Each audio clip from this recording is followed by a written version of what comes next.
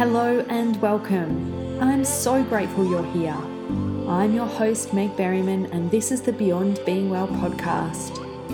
Here at the show, we are passionate about helping you build deep relationships with yourself, the earth, and others, helping you foster a deep, embodied sense of well-being and empowerment, helping you slow down, work sustainably, and consume mindfully, and helping you create social change from the inside out. So settle in, get cozy, and let's get straight on with the episode.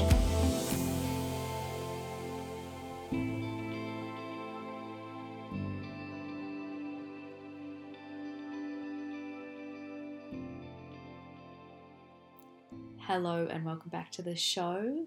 I'm so thrilled that you've joined me for another episode, and this one's a cracker, which is why I wanted to fast track it to your ear holes. I recorded the conversation today.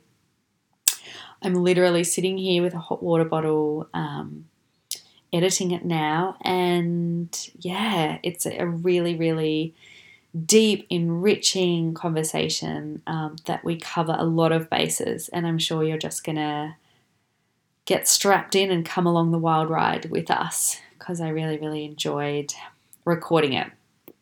Before I dive into introducing the guest, just a quick reminder that Embodied Changemaker starts on September 10th, and it is a 4-week deep dive really into building your capacity to lead and make change, to be the change and make change, right? And so it's a toolkit of embodiment practices, of reflection practices. Together, we're going to be reimagining what activism looks like and is. If you're looking for an entry point into working with me before joining one of the bigger programs, either my business mastermind or Sacred Steward, this is your opportunity for the rest of the year. So we kick off September 10. You can find out all the information by going to my Instagram at Meg J. Berryman and clicking on the Humanitix link there. My website is being redeveloped, so I am housing the info on this one somewhere else. Or you can reach out to me, meg@megberryman.com, and I will send you the details. So here is my chat with the wondrous Bridget Wood. And Bridget is the founder of Suburban Sandcastle. She's also the co-founder of Nourishing the Mother, which is an incredible podcast. If you haven't yet listened to it, then jump on over there because it was really the entry point for me into conscious parenting and has been such a source of wisdom and insight over the years of my own journey. So can't speak highly enough of this woman's work. She's a thought leader, she's an events manager, she's a facilitator, and she's a mother of 3. And she really brings wisdom, heart, and inspiration to folks with her unique knowledge of consciousness and current affairs. And Bridget and I met earlier this year doing a course down in Melbourne before lockdown happened. We got into some deep conversations. We just literally couldn't talk fast enough about really our shared passion for linking the internal work we do with what is happening in the macro and what is happening in the context and the social sphere. And we just do more of that here. Lots of fast talking, lots of analysis, lots of weaving. And yeah, it was just a joy. So without further ado, here is my chat around embodied activism with Bridget Wood. Bridget, welcome to the podcast. Thank you so much, Meg, for having me.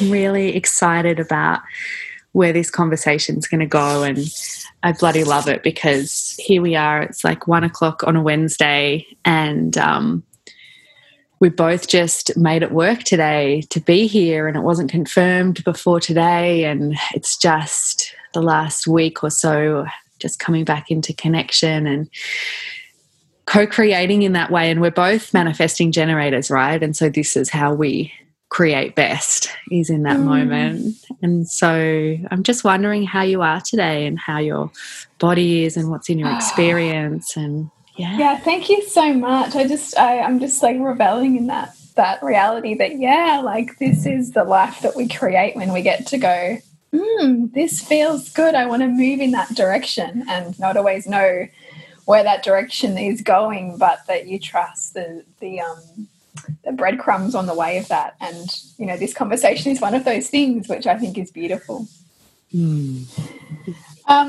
So yeah, like I'm in Melbourne. If people are listening or following along with the COVID situation, it's stage 4 lockdown here in Melbourne at the moment when we're recording. And I just exited our little bubble to go out into the world, and I just realised how much, we get so safe in our bubble, and it is the stretching beyond whatever form of that bubble is, that is when we get activated and when we hit new edges. And that was certainly one of my experiences today, taking my 3 kids out and just going, this is where the work is, right? Like, we think that we have answers, and then we stretch beyond our little sphere of awareness back into, a new and especially ever evolving reality that we're facing right now. And we go,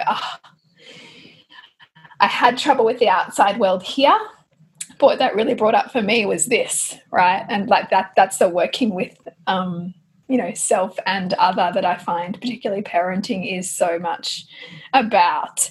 And then obviously also extending that out into the clients that I work with too, is like, the symbiotic relationship that we're always creating with whoever comes into our sphere is so potent for both people, right? And what it asks of us to grow into. So I'm good. I'm feeling good, and I love that how we've, you led me on a beautiful little opening before we started, which was just what I needed to land in my body again for this conversation. So thank you, Meg. I love it. I love it though, because that exact piece that you're talking about is we both have courses out at the moment around embodied activism, and I just love that. And I love that we come at it from different perspectives. But what you're speaking to about the place between the place that we go to inhabit and the place that we want to inhabit, I find that place very interesting. And what I have been exploring a lot in this year, particularly in the face of so much complexity and so much ambiguity, and how as leaders and as parents and as socially conscious humans, we need to be better at inhabiting the ambiguity, but also inhabiting home within the ambiguity. This question of like, how do we build our resilience to hold our shape within ambiguity, but then how do we also allow ourselves to flow with the ambiguity? And it's just this really, like, I love that conversation, that time and that place that you have taught me so much about, of like, I can see the exact moment that I left my body and I went either towards a personality or a trait or a characteristic or a stress physiology that felt safer in that moment. And then that practice of, as you just said, coming home to before we started this conversation. So tell me more about that space, like in your current wanderings, particularly in the context that we have right now. Like, where are you exploring this embodied activism from, and what does that mean to you? Well, I mean, for me, I have a tendency to go down rabbit holes. So my background being, I trained as a journalist and spent a lot of my 20s really deepening my understanding of social activism and politics and all of that. And those are such heady endeavors, and there's so much righteousness that can surround all of that. So when we look at what's happening globally, I think what I've embodied a lot more in the last 5 to 10 years has been the truth that we live in a dualistic world, and that there is always a balance going on. So as much as our value set might lead us down a path which we want to say is reflective of the truth, or is reflective of what might be right, the truth is that the universe, instantly offers up a completely opposite experience in order to ensure that evolution happens. Because you, just as much as you have technologists wanting to, level up the technology of the world, you have ecologists who are being created to try to save the world, and they they are these opposing forces in many ways, but that they actually need each other at every sphere of awareness. And so for me, that process is looking at, where am I getting attached to things and taking myself outside my own body as a result, and how do I come back into, an authentic space of truth for me that, even if I don't know the big answers, that I can sit in the questions and be confident enough to take my own next right step. And that is, a skill set that I've really had to build, and that I certainly see motherhood has helped me avail myself of, because I think for me, my experiences of infertility or fertility challenges were very much grounding experiences for me to get back into my body, and to learn my body, because I think it was really easy when you intellectualize things and that you expand your mind development, that you can miss expanding your embodied presence. And that then leads to, rah, like, angst and anger, as opposed to this place of, I've got myself here. I'm holding myself at the same time as using my voice out there to create change. I love it. I'm obsessed with that examination of the micro and the macro, right, and the dance between both.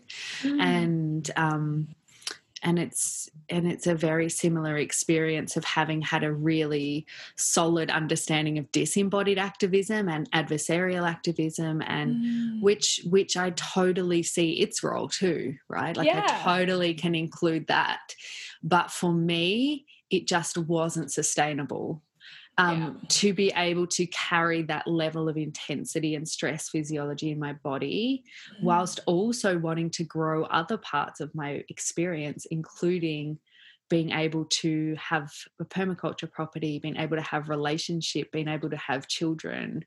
And that's where I think it was that desire for more, and I say more not in the capitalist sense, but in the embodied sense of being able to hold more, that I had to look at activism and social change differently, right? Of like, that there has to be a way of integrating this in some way. So can you tell me about that process? I know, like, from journalism, and then you had Hugo, right, after that, and then that journey was where Suburban Sandcastles started. That's right. Yeah. So I had my first son, my first child, who's now 7, and I had a miscarriage before I had him, which was really a big awakening, and in fact one of the biggest gifts, because what that void created was such a value on really being enormously present and connected to myself, and also really centered on the values that I wanted to imbibe as a parent. And so in having him, and then really realizing that there was a world that I wanted to inhabit that I couldn't see yet. Like, so there was a parenting or a motherhood philosophy that I knew was possible, but that my present reality locally wasn't reflecting to me was there, meant that I had to go and search for that. And being such an avid researcher, I found it and helped create that for myself, and in turn looking around and seeing that there was all of this stuff that I was learning that I couldn't see my immediate community or even city kind of area reflecting. I thought, I want to create something that has that that value on elevating our consciousness and recognizing that there's so much more potential within our humanity, within who we are as women, within our potential as humans to co-create a world that, is in alignment and that can work in greater flow with our own nature, and therefore broader nature, was really where Suburban Sandcastles came from. And I kind of love that through the pain of seeing that something's not there, it creates such a value in order to create it. And in doing that, it instantly initiates somebody else and all of the right people that you want to kind of move towards you to co-create that with you, which is absolutely what's happened with that. Yeah, so that's really been my experience, and the unfolding of that and the unfolding of myself along that. And because, our business is a reflection of ourselves, and as we Mm-hmm. change, our business has to change. And there's Mm-hmm. pain points in that because you realize that where you thought you were going is not where you want to go anymore. And so how do you shed all of that stuff that says, but it needs to look like this, and you've worked so hard, and you've promised this to these people, and all of that kind of stuff that gets wrapped up in it, and then the courage that it takes to unwind some of that and to, let yourself go where you're being called to go somewhere differently, is really powerful, and also terrifying. Mm-hmm. Yeah, it's really terrifying. And I think, these spaces of inhabiting, being able to inhabit all of these different spaces, right, of like business and activism and motherhood, and it's the classic manifesting generator way, in a way that we can do that, but there is also pain that comes with that, of never feeling fully inhabiting one space beautifully. Yeah, I think yeah. that it's, again, like, so what I'm curious about is, I think that impulse that you spoke about of the void, the impulse to create change coming so often from a dysregulated state. And I think that that's perfect. I think that that's totally the way it's meant to be. But then for me, it's like, how do we orient through that process, because that impulse and that spark can't sustain us. And I think what I see really often is that in that process of being like, I desire to like create this or move toward this, or as you said, I desire to get to the mother that inhabits this other way, we sometimes leave our bodies behind and step into the shoes of someone else or something else. And as women, right, like, that has been taught so easily to us, just like inhabit someone else, be someone Totally. else. And so I'm just curious of like where this line is for you around letting go of the things not meant for us, those desires, and then we try and move toward them, and there's that impetus and that impulse, but along the way we realize, actually, that's not something, a space that I want to inhabit or that is for me, versus building our capacity to step in there. Do you know what I mean? There's this, like, at what Yeah. point do we stop trying to build our capacity and just say, actually, that's not meant for me? Yeah, it's a really, really good question, because if it's something, I think if it's something that's in alignment, like, our energy is infinite when we know the source, but it's when we try to contort ourselves to fit what we think it should be, or that we continue to try to make ourselves do something that we're no longer lit up by, that then we get to that place of depletion. And so for me, I keep coming back to the importance of boundaries, being the place at which you're about to lose yourself. And that's exactly what guides me in parenting. And it also guides me in terms of checking in constantly with the work that I do, because I don't want to be out of congruence with what I ask of others if I'm not in alignment with myself. Mm-hmm. And so that really looks like, for me, it's a process of, looking at my values and looking at how they shift and change, and looking at how I'm identifying myself, because we are, it's so much made up of the ego attachment that we have to the identity that we are. And it's the transformation of identity, or the loss of identity, that causes our sense of suffering, because we're not who that we said we were, or think we are anymore. And I certainly see that with women, when they become mothers, often it's a letting go of a previous identity, and that free fall of trying to construct a new one, when you are so irrevocably changed. And so for me, I have a process where I regularly assess, what my life is demonstrating is important to me, because we can say what's important to us, and we can say it with, as much meaning as we might want to. But sometimes that is also colored a lot by what we think we should be, or maybe what our values used to be. But our lives don't lie, because we are always directing our energy and our time and our money, and our resources toward that which we most value. We kind of can't escape that.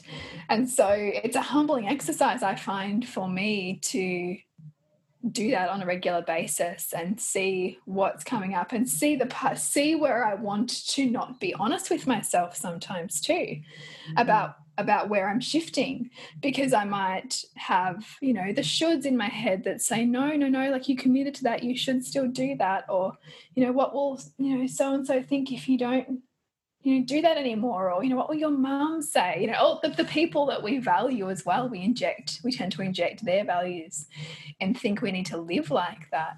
And so the process of shedding is a process for me of looking at like what's working and what's not working, and also how, if I still want all these things, how do I need to have the conversations in my world that are going to help me have that and help me achieve that in a way that's not taking away from other people either, and still supporting them. Like in the case of my husband, we're often checking in with each other about what we each need for us to feel good and anchored as leaders of our family, and to ensure that we can give our kids what they need. And like, that's a fairly constant conversation, because otherwise there's resentment and no one feels good.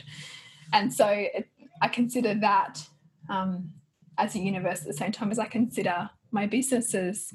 And, there's certainly time where Suburban Sandcastles, I got to the point with events where I was like, when I had one child, it was felt really good for me to evolve where my audience wanted that business to go and really respond to recommendations that people made to me about what they wanted to see.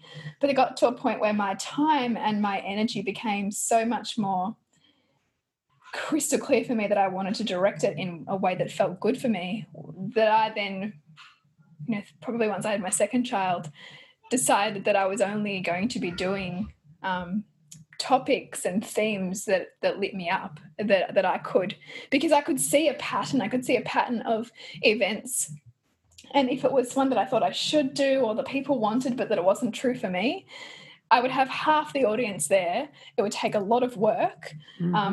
Compared to the ones where I was really beautifully lit up by, and nobody had to ask me to do anything, any of the tasks associated with that event. It was just done. It was as good as done as soon as I had secured the license for the film, for example.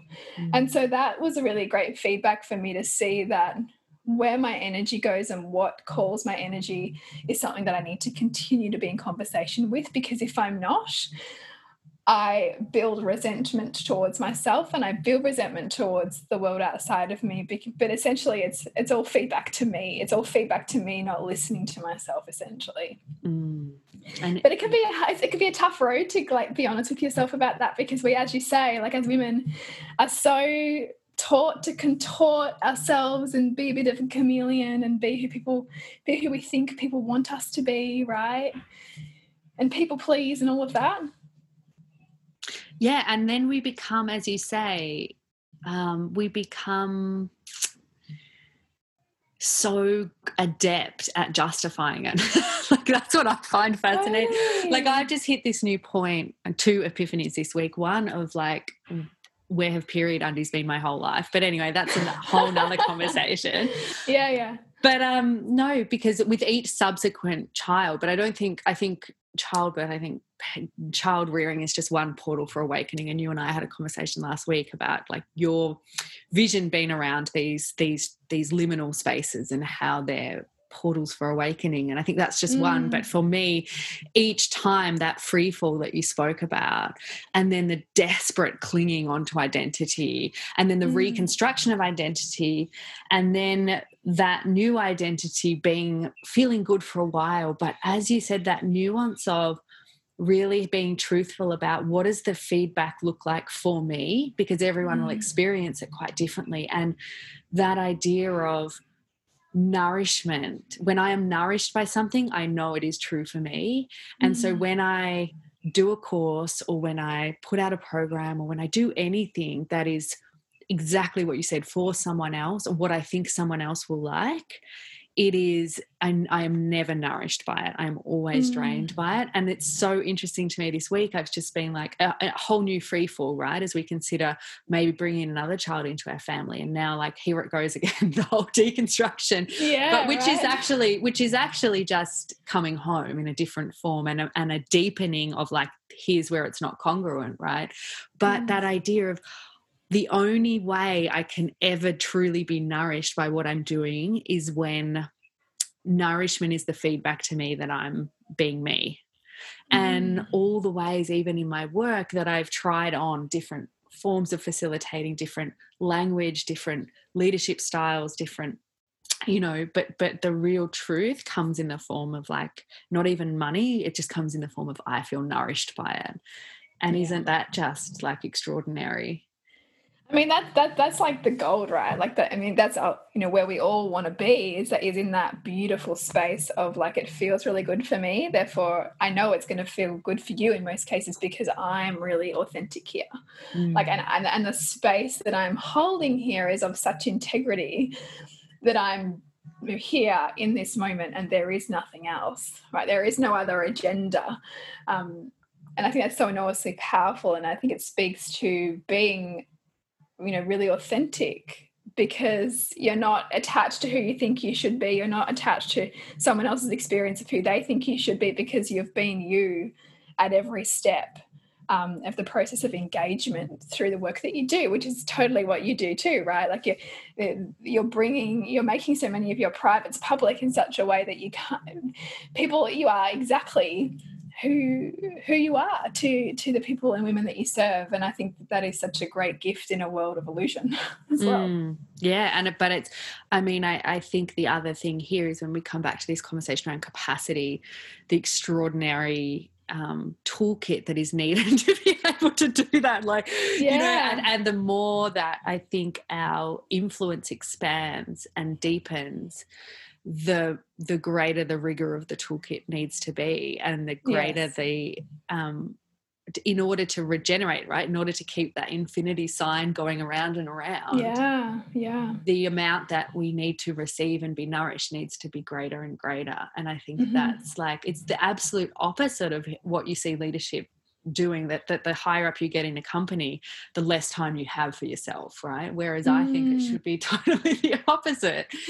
The higher you get up, the more nourishment you need, in a way. Yeah. And some of whether you agree with their businesses or not, some of the greatest leaders, I think it's Warren Buffett, who spends like 4 hours a day. Is it him? 4 hours a day?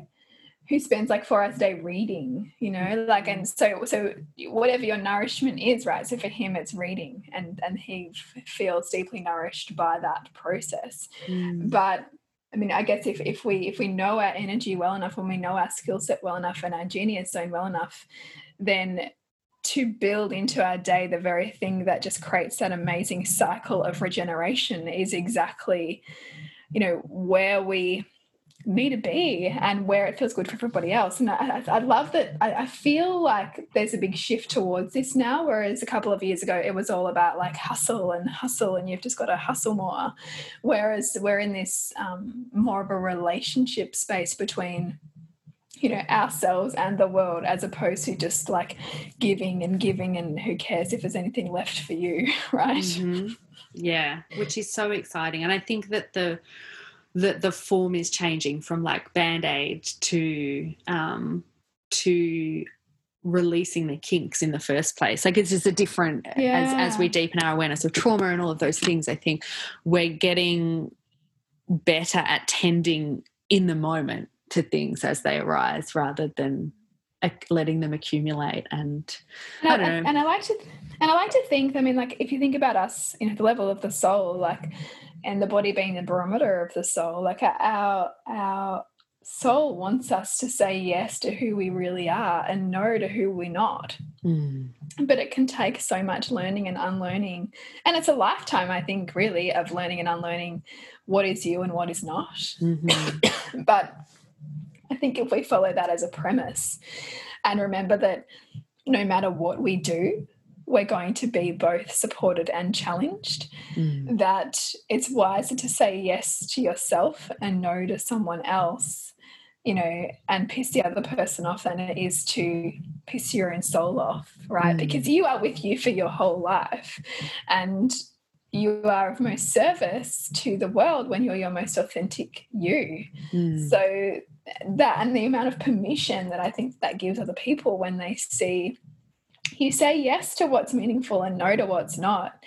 It's such a beautiful blueprint for others to follow, to be able to see you like sticking your neck out and saying what's true, even if people don't like it, and you having the courage to hold the space for the person who doesn't like it without taking that on board, but allowing them to have their experience while you say, this is who I'm for. And in me saying who I'm for, that is implying who I'm not for. And I'm okay with that. I don't have to be all things to all people, just because I wouldn't expect that of my children. I'm not raising them to contort themselves to fit everything that somebody else wants for them. And so I don't want that for myself. And that's really the practice, I think, is to go beyond that, that colonization process that's embedded in us, to pull it, to pick it apart bit by bit and get to, the truth of who we are now, which we know is going to change as we change. And that is part of it. It's not something to fix or get rid of or, try to band-aid, as you say. It's something to be constantly in dialogue within. Oh my God, I love it. Last week I interviewed Desiree Adaway, and she just asked this question. I've been thinking about it obsessively ever since. It's like, who are you accountable for? She said she walks into to work with corporate leaders, huge heads of multinationals, white men. She says, and I don't give a F what they think of me. She said, because I'm not accountable to them. I'm accountable to the Black women in that organization. And I was like, yes, wow. That, right? Like that question, who am I accountable for, somehow gives empowerment and capacity to hold our shape in the face of systems that want us to conform and contort. Yeah. And I think it's so powerful. For me, I am accountable to my great grandchildren, and that that is what I know. The lifetime of work I do with women over my lifetime, it's not going to be seen in my lifetime, so I have to be accountable for 5 generations, and my actions have to be accountable to that. And yet it's liberating, because it says to me, I'm not actually accountable to these systems that we've built, and there is a space to, in my not consenting to them, which takes the form of me holding my shape. It's the same thing, right? It's like that is rebellion to me. That is revolution. Yeah. And I mean, for me, the embodied practice of that for me has really been how I've done birth and how I think continue to practice parenting, because this is where I think the personal is political, because when you hold such conviction personally with what your values are, and you hold the vision that you have, I mean, you're holding a vision for so long that every system that we have currently will never look the same, right? Like those systems will be in the history books if you're looking 7 generations ahead. And so to have that vision means that this roadblock that this system has, you see through that. Yeah. And you see through that, and this is one of the constant conversations I have, and I'm actually doing it this week, to talk a little bit about birth in the context of COVID and home birth and all of that. And, reminding people that, here in Australia, home birth is, so many media sound bites that make it seem dangerous, but, it's actually part of the standard model of care in the UK. So we need to understand all of the ways in which our meaning is constructed through dominant paradigms. And those are just dominant paradigms of a small, number of people, and the amplification of a small number of people's viewpoints. If you tilt things enough, you have a different set of viewpoints. And, in many cases, my views seem to sit in some ways in more of those minority viewpoints. But at some point, I'm quite sure that the pendulum will swing, as it has to over time. And so if we hold the vision for how we show up, we become part of that change, part of the building of energy towards the world that we want to see. And I mean, you so beautifully do that, and I love that. And you are living that with the way that you live on your land.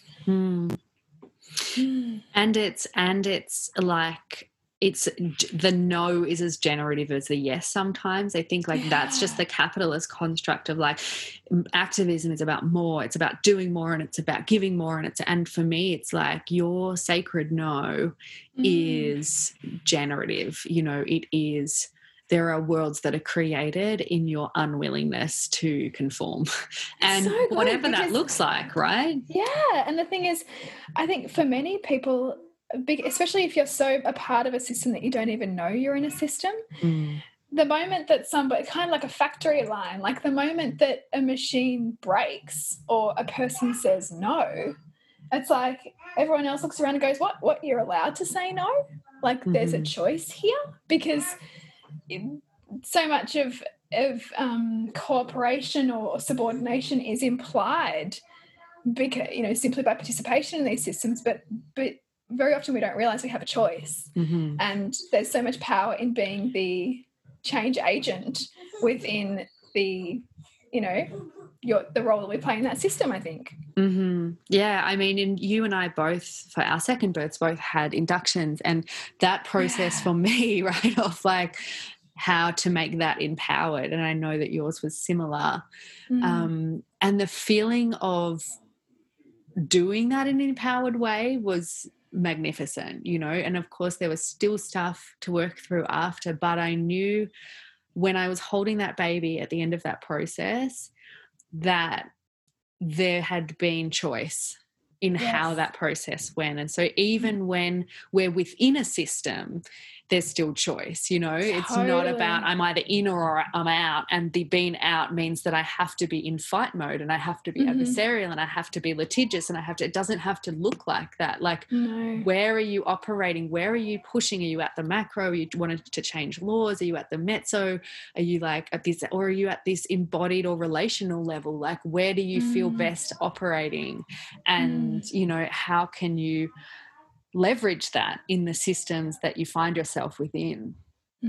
So beautiful, because yes, it's not so much, I mean, it's part of that, you know, that old adage, you know, it's not what happens to you, it's how you're perceiving it. And so you can have a really empowered embodied experience even in, for example, that induced hospital birth, which, you know, in theory neither of us wanted, but that when you enter it with a level of consciousness about what you can learn from it and how you can actually use that experience to change the system within, it can be a really empowering experience. I mean, that was certainly the case for me with my second birth. Yeah, and I wonder, just, you know, going back to the permaculture principle of like all the magic happens on the margins, I actually wonder whether there's a hell of a lot of learning to be had in those fringes. And I know you've had this similar experience with education, right? Of like those interactions of being on the margins and interacting with them. Like, I wonder whether that's even more powerful in some, if you have that embodied practice, right, than just simply stepping out and saying, I'm not going to be a participant. I think that's a really like a really fine line, because I think in the case of like toxic workplaces, and I think sometimes the no and the non-consenting is really vital, right? But I wonder, I just had a thought.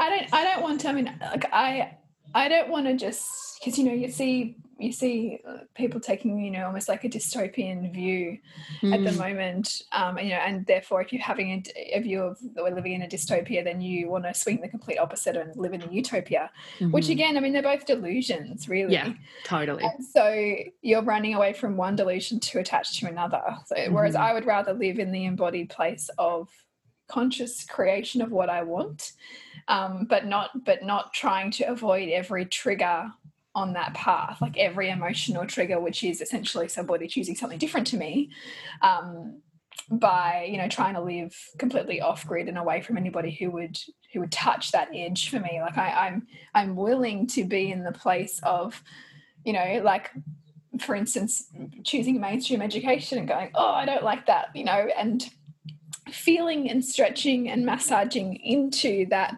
discomfort and asking myself how I can stay here and move towards it and create, you know, some change.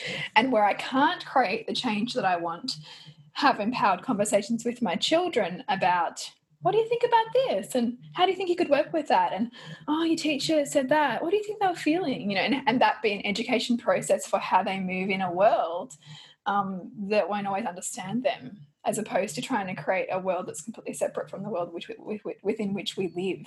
Mm-hmm. So Yeah. I quite like that dance. I do too. I really like it. And I also think that it's, I don't know, like I just think it's such a beautiful gift to teach our children too, right? Of like, because when someone walks away and throws up their hands and we all do that, right? Like we all have those moments. To me, it's a nervous system thing. It's a tolerance in the nervous system that we hit an edge and we're like, I'm out. And that's totally beautiful and fine, right? That's so, there's so much compassion for that moment that we're like, this is too much. And you see it a lot at the moment, people being like, I want to go and live somewhere else, or I want to, like, I'm out, there's just this fed upness, I'm done. Yeah. And which is really powerlessness, but it's also a freeze. It's just like, I'm out and I'm going to go watch Netflix or whatever it is, and that's fine. But I think just knowing that for me is like, I can have awareness of when I hit that point, or when I really get into that high fight and flight mode of super agitated, super focused, super honed in on making that person or that system or that thing wrong, because at that point I am not able to hear or to listen or to have a courageous conversation about what I need or what my kids need. And so both of those like really hyper dysregulated states, like we're living in that most of the time. So no wonder we want to walk away, but how do we bring ourselves back to be able to engage in some way? Yeah. And I mean, I also think, what we try to run away from, we run into, and or we become, right? So whatever we condemn, we breed, attract, or become. And so the work for me is often, one of my favorite affirmations that I like to hold is, as I'm going about my day, I say to myself, I am willing and open to seeing and owning all that I am. And so, for instance, when I'm really angry at like the Victorian Premier and I want to like call him names and stuff, and then, then I will be, to the degree to which I will disown what I see in him is the degree to which I will embody that. And so even this morning I said to my husband, because I was like cracking the whip to get the kids out the door, and I said, oh, hang on, here I am, I'm dictator Dan, like I'm being a dictator, here's my form, here's where I express it. Whereas, if we otherize all the things that we don't like in the world, then we will continue to be weighed down by what we see in the world, because I think it's actually asking us to say, hey, this is you too. Like this thing you don't like, it's you as well. And the more that we can own the reflection, the more I think that we don't meet that confrontation in the same way. Yes. So that's powerful for me, and certainly, even if we go back to that, that story around birth and to really stare in the face the opposite experience that we're wanting to call in, to see that too would be okay, and that too I could accept, and that too could be empowering, so that we're not trying to run away from that experience to create something else, but rather choose, create what we want to create from a really embodied place that recognizes that there's value in both. It's so profound, right? Like just this idea of the more we can include, the more inclusion there is too, right? And the more we can widen our lens of what is acceptable and palatable and beautiful and has capacity, then the more space literally we are making in the fabric of society for different paths and different ways and different expressions, and all of that starting from within. And I think, I don't know, I've been playing with this theory that I'm not going to be able to articulate because it hasn't formed yet, but just reflecting on my own journey and how coming from that kind of social change background and really seeing the folks that I was working for in a very disempowered way, which was really reflecting on the chronic undernourishment that I had felt growing up, right? And just that, like, I'm curious about how that patterning feeds into the way we see others in our social change work and our activism in the world, and how I see some people getting really resentful and activated by others, and then some people going the opposite extreme and being very attached to them being victims and them being, and I'm just like, so that's like a curiosity I have at the moment. But then when you were talking about Dictator Dan, I was like, yeah. And then the other expression of like, Dan save me, you know, that they're both present. Well, they're both present, and and like I guess I kind of like, I get disappointed because I've got a number of friends on Facebook who are saying, if I see anybody else, like say Dictator Dan, like I'm taking off my friend list. I'm like, really? Like, can't we just hold both? Like, yes. Can't we just hold the potentiality of everybody allowed to feel how they feel? Mm-hmm. Because, I think we're living on such a roller coaster here that we are going to at some point have every expression, right? Sometimes we're going to think, oh my God, I feel so saved by this government. And like, it could have been so much worse.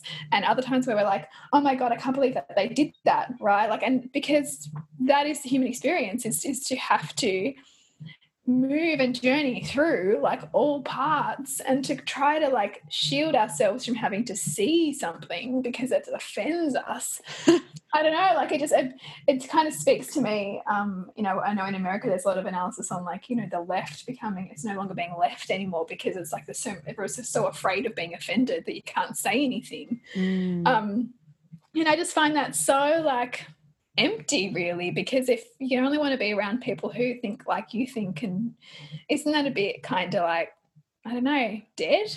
Like, I'd rather be challenged to kind of then get really anchored in my truth, or even allow my truth to be shaped, because we can't separate ourselves from the environment that we're in. Like, we are co-creators with that environment all of the time, and so to become aware of how we're shaped and to take off, to put on a different set of lenses and see it differently, I think is one of the biggest gifts that we have when we're trying to, forge this conscious path.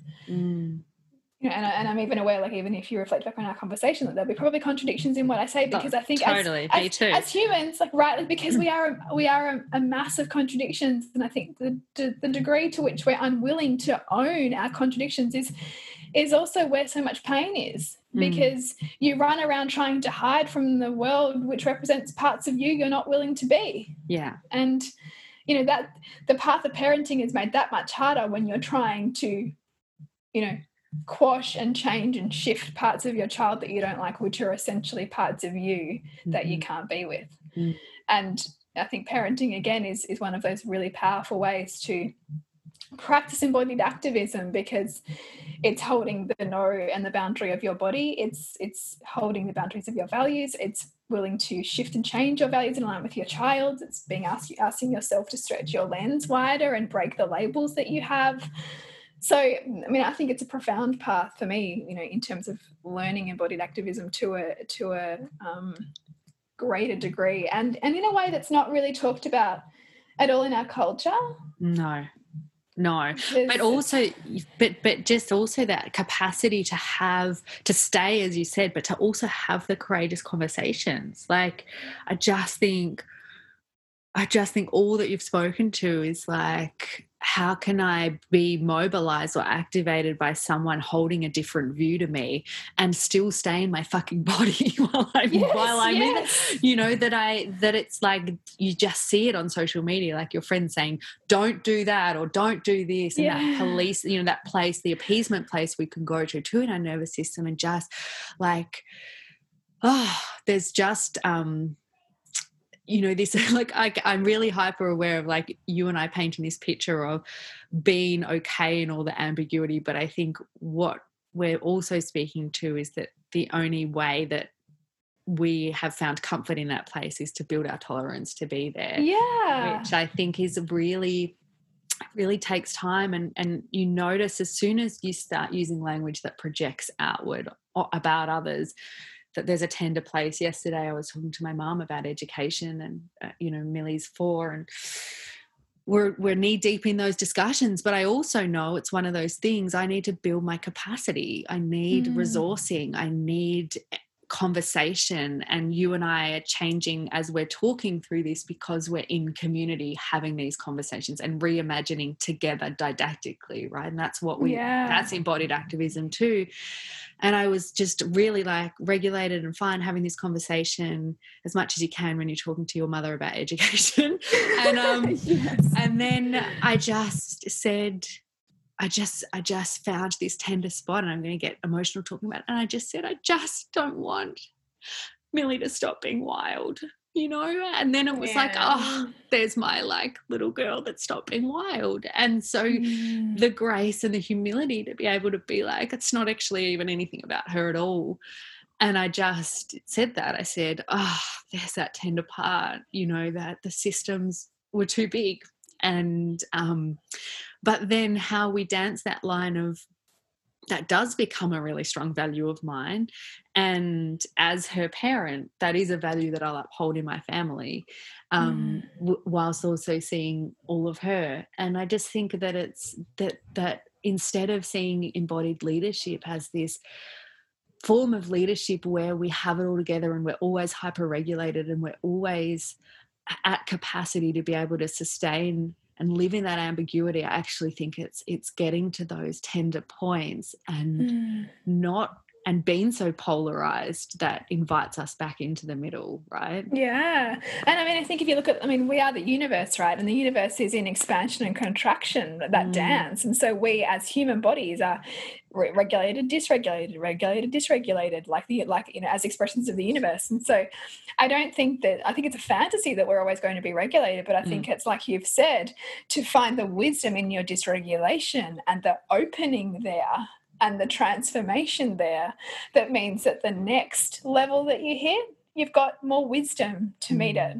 You're not never going to hit it, but that you have like tucked into your own kind of embodied practice, you know, the fact that you built resilience to get, you know, to get where you are to this point, and that you have a practice to, you know, embody greater resilience as you hit your next point, and that there is no end journey, there's just continuous growth. And when you have the outlook that you have, you see it as growth, right? I mean, it might not be very fun all of the time, and it might be full of pain sometimes, but that there's purpose in it. Because there's an unfolding in it. And there's, in children, you know, there's such an entanglement, as you've identified, that, you know, is it not wanting to quash her wildness, or is it that part of you that you're still yearning to set free, right, that you see in her? And this is always, all of the time, I think. Just like I, you know, before we got on, and I was like really irritated with my 7-year-old, and I'm thinking all the things I have to teach him, because I'm trying to, there's parts of me that I'm still trying to, you know, like be okay with, right, about like disappointing people, or not using appropriate social idealisms perhaps. And so I'm seeing that reflected in my son. And so is it that I have to teach him all of these things right now, or is it that I can be okay with more nuance in myself, because I'm, you know, so well practiced at the good girl and the cooperative girl and the, you know, pleasantries and all of that stuff. Or not wanting to, or sometimes I think even it's an invitation to complete, you know, the process that was interrupted or incomplete. And so I know when I'm really feeling a bit of something around social graces, I'm like, oh, there's the part that was shamed, you know, oh, there she is, and just needs to have a really big cry and a really big, like, to complete what I wasn't able to then. And I think when we talk about bandwidth and capacity, and you've said it in different ways too, it's like the unbecoming and the letting go and the shedding, all words that you've used. And for me, that's like the completing and the catharsis and the movement and the like, and the release of that which takes up so much bandwidth of trying to control everyone and everything around us to keep us safe. Doesn't it? Right? Doesn't it? Yeah. Doesn't it? I know. Like, and almost like, you know, meditating on, you know, our child doing that thing like that we'd be embarrassed by, and actually seeing that too would be okay. You know, Mm-hmm. we'd be okay and they'd be okay, you know, as opposed to trying to, like, you know, as you say, get all the ducks in a row, and like that everybody's set up and knows what they need to have and who they need to be at this place, and instead Mm. go that I can be with the fluidity of what is. Mm. So good. There's two more places I want to go. One being just coming back to this idea of this social change, reimagining being a relational, embodied activism being a relational practice. And you've said it a few times, but like, do you see that as revolutionary in a way too, of like that toolkit that you gift others, being able to come back in close to someone that we're feeling tender with, which is really just about ourselves? Yeah. You know, that it strikes me that we're not meant to do this alone, right? Yeah, we're not. I don't think we are. And I think, you know, often it's our most intimate relationships that are the hardest, because they represent all of the parts that we're most struggling with, because you can't hide from them. And that awareness too, of realizing that I can dish it out, but gosh, when I meet it in my husband, for instance, there can be such tenderness, because we don't realize often. We are so unconscious. We often think we can be so conscious, but we are just as unconscious because of the size of our shadow. And, you know, that the shadow being all of those parts that we don't even have in our own awareness, but that will show up in our world as a way to meet it. I always think that is really, really powerful as a place to sit and to, you know, ask. Like the other night, I after one of Dan's announcements, I realized how much rage I had released out of my body, and my baby was like up. She usually sleeps through the night, but she woke up a lot that night, and I could see she was there for me to release that, because I really had to meet every edge with her, which is essentially her inviting me to be with and process what I was pushing down.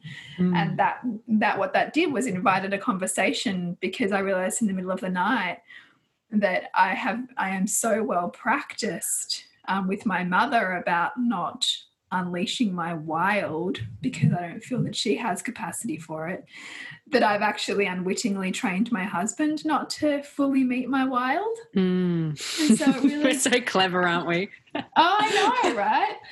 And so I said to him in the morning, I said, I realize this, and so I need to make this safe with you, because this needs to go somewhere in a really constructive way. And so I'd like to practice that with you. So that's one of, you know, our tasks, because we sometimes don't even realize the stuff that we've buried or that we've not made okay, because it becomes such a, you know, a very, very well constructed part of our sense of self. And, you know, particularly if we've been celebrated for it as well. Like, you know, I'm often celebrated of how level-headed I am and how wise beyond my years I am.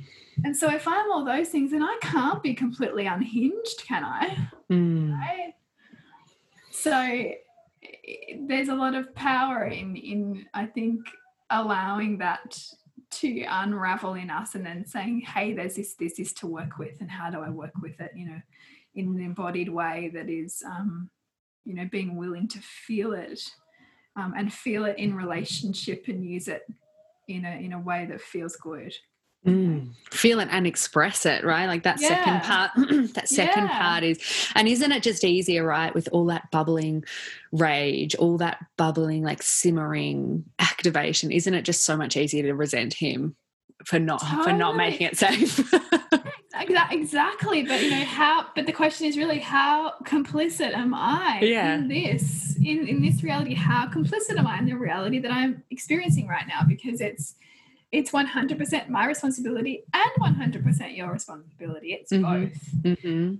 And that, I think, is really that is relationship up leveling, because you realize you don't need someone new or a different experience. You just actually need to move a little bit closer toward that which you don't like, to allow it expression. Yes, I adore that so much. I just think there's so much. And then the pathway that is cleared and the capacity that is built when that fear of your own rage is not is not there anymore, right? That doesn't mean the rage isn't there, but the fear of your own expression isn't there, and that has so much freedom and bandwidth. And I think rage is one of those places, like, we still have so much work to do to sit alongside it and to practice being with it. And I know for me, my rage catalyzes me into who needs me, right? And then it's the perfect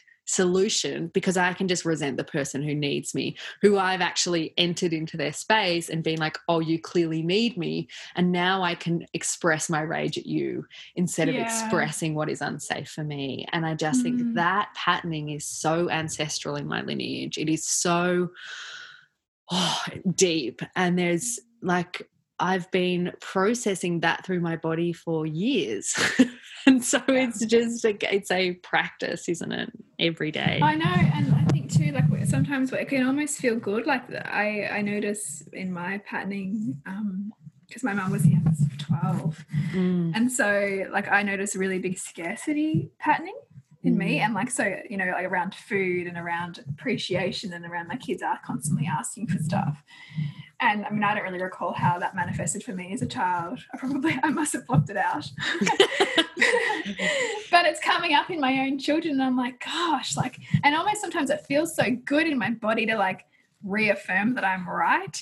And the fact that it feels good is the exact place where there's work, because it's actually so unbalanced. Yeah, you find yourself saying words like, just be grateful. And then you're like, what does that even mean to a child? You know, like, or I heard a dad the other day, and like, no judgment, because I've totally done it before as well, of like, when I was a kid, you know, and it's like, what are you going to achieve with that? Like, you know, because you're so activated, it feels so good. Like, I just want you to appreciate this. You know, like that's what that is essentially. And like, you don't know how lucky you are, and which is again that tender part of like the opposite being, it was so hard not to have what I desired. So I mean, it's interesting, because desire is the kind of the last place I wanted to go on this whirlwind tour of embodied activism. It strikes me that there's two paths like that we're speaking to around building this capacity. And one is, you have a desire, and to stretch into that desire, you have to build capacity and meet those edges along the way. And that desire could be in the form of for the collective, or it could be an individual desire. But of course, there's no separation, because whatever is a true desire is for the collective anyway, and is regenerative. But then there's this other path of like, and I'll use the example of when we bought this property, and it was like a dream, but the transition from a 1/4 acre to 1 acre with all sorts of animals, and we kept building it, right? Like, we kept making more and more work, and then there was that point of resentment of like, oh, I've got to tend to all of this stuff, but it's actually a really high value of mine. And it's hitting up against another high value of like family or my work, but it was almost like this idea of crowding out by bringing something new in. I think sometimes it happens with motherhood too. Like, it literally crowds out like other things. And then when I'm outside, because I have to tend to something, that's where the magic is. And my whole body relaxes, and I'm in flow, and I'm like, I knew, like, you know, but it's that resistance to growth and expansion and building capacity. But I wonder for you, like today, because I know Pearl's 1 now, and where are you wanting to build capacity, and how are you doing it? Are you stretching into a desire, or you're building your capacity for what is here now, present? Yeah, so for me, I mean, I'm stretching into a desire to morph the form of my business to really move towards more online. So more online programs and facilitation, and really moving into that mentorship and guiding space that I've done for so many years of Nourishing the Mother, but moving it into this form of Suburban Sandcastles, and seeing for me all of the edges that I hit up around capacity and around how I've organised my life, to date, because I live a lot in the feminine and I live a lot in the flow, and I'm realizing that there's going to need to be more structure, and how does that fit with my values and how does that fit with my lifestyle. But and you know, there's a process of like pain in that change of like, you know, habit, like a new habit creation, and you know, stepping into the person who can, right? Like that practice is kind of where I'm really sitting. And because I know how much when I am in service like that, that it actually really feeds my parenting and I have more capacity. Whereas at the moment, you know, in lockdown, 24/7 parenting without a lot of the little places and spaces which create that free flow of energy, I can feel, you know, that kind of contortion happening, and that kind of like, you know, almost like that scarcity kind of like clawing at what I have, you know, patterning coming up. And so it's both growing into the desire to morph and shift, knowing that in doing that, that actually builds my capacity, because I know that when I feed my energy with what's in alignment for me, that I have more energy for everything else.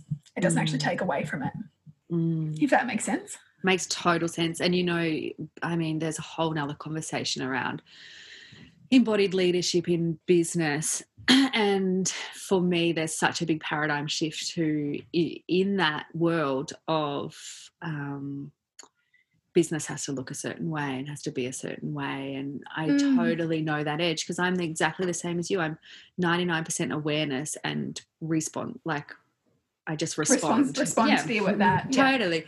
And so to build a business and still tend to the other things in my life, but also to do business the way I want to, like that's revolutionary and that's rebellion as well, I think, because it strikes me that we're still a lot in the online business space tending to the system of that there's one way. And I just think that there is as many ways as there are us. And again, it's like that feedback loop of what feels bloody good for me, and what does that even, how do I know that feels good? What does that even feel like in my body? And oh goodness, that process of bringing spaciousness in different ways into the business world, like I'm all for that as well. I mean, that in itself is trailblazing, right? Like, you know, even, and we're in this amazing kind of golden age of so much possibility, but 9/10 of it is you realizing that possibility is there and taking that opportunity, and not continually cycling back to the old paradigms of how things had to be, because we see now that there's so much up for the taking in terms of how we do business, because we're in such incredible times. And so I think it's reminding ourselves of that whenever we start to doubt it, and move towards that potentiality at the same time as, you know, doing it in the form of expression that's most, you know, aligned with us. Yeah, I mean, and you've always been that representation in the field for so many, I think, you know, you and Julie, of like it is possible to have business and family alongside cohabiting in a way. And I think that it's honouring that potential to integrate, but also, as you say, really honouring the need and desire for space to be with our businesses outside of our families. And I think that both, again, it's not one or the other, it's both. That's right. And I think, you know, seeing the value, like, because a constant thing for me is like that perception that the more I work on my business, it takes away from my family. But I have really been building so much evidence for myself in all the ways it contributes to it, and all of the ways that my daughters and my son benefit from seeing me creating business alongside our family, and what that ignites in them and has the potential to ignite in them. I mean, like that's priceless. Really. Totally. Well, and it's priceless for the folks we work with. Like, I'm just really conscious, just like you can hear my kids yelling outside my door. There's like going to be a sheep in here any minute, you know, and it's just like I never know where my charger is. And I think this conversation, the way it's come together, is like that representation that it's not beautiful and it doesn't look perfect and it's by no means seamless, but there's still a high enough value on it to. Someone once asked me, like, how do you do it? And it's like, because I can't not, I can't step away, and I won't step away. And so I keep trying to find regenerative ways to do it. And that changes as I change too. Yeah. It's beautiful. And I think that that's the answer, really. And because you're cultivating that ability to be adaptable, that also just feeds every other area of life, because you know that you'll find a way. If it's most meaningful for you, you'll find a way. Oh, right? What a beautiful thing to end on. It's most meaningful for you, you'll find a way. It's so profound. Tell me and the folks about Trailblazer, and then we can go back to tending to whatever it is that's happened since we've been on this call. Yes, I can also hear lots of activity outside my door too. So, so Trailblazer is my second program that I'm just launching since since all of my in-person things have been taken away thanks to COVID. And I have just as much gratitude to COVID for how it's called me to shift, and I think so many people too, really. And so Trailblazer is all about embodied activism, and it is for leaders, movers and shakers, and people who want to expand their knowledge and practice the integration of human behaviour and consciousness, and to really honour their voice, and also learn the art of honouring others in theirs, because sometimes we can get so single focused about how our activism is the activism the world needs, and it's the right way, but that my work also really helps you to see how functional whatever your other side is, and that often how that other side for you also shows up in your family dynamic. So when you can see the purpose and function of it, you can integrate it into your world, as opposed to dissociating from it or closing down towards it. And in my experience, that really deeply enriches relationship when you can see the purpose of that challenge that we can come up against when we do really seek to embody activism and really be change makers. I bloody love it. I just think I think it's such a beautiful offering. And where do people find you if they want more information? Yes. So check out Suburban Sandcastles on Facebook or Instagram, or also my website, suburbansandcastles.com. Beautiful. And you can also find my podcast at Nourishing the Mother. Such a beautiful podcast. I feel like I've journeyed with all over 4 or 5 years. And it's been a long time. Thank you so much. Thank you for listening for so long, and for, of course, having me on this podcast. I really appreciate it. Thank you for being here.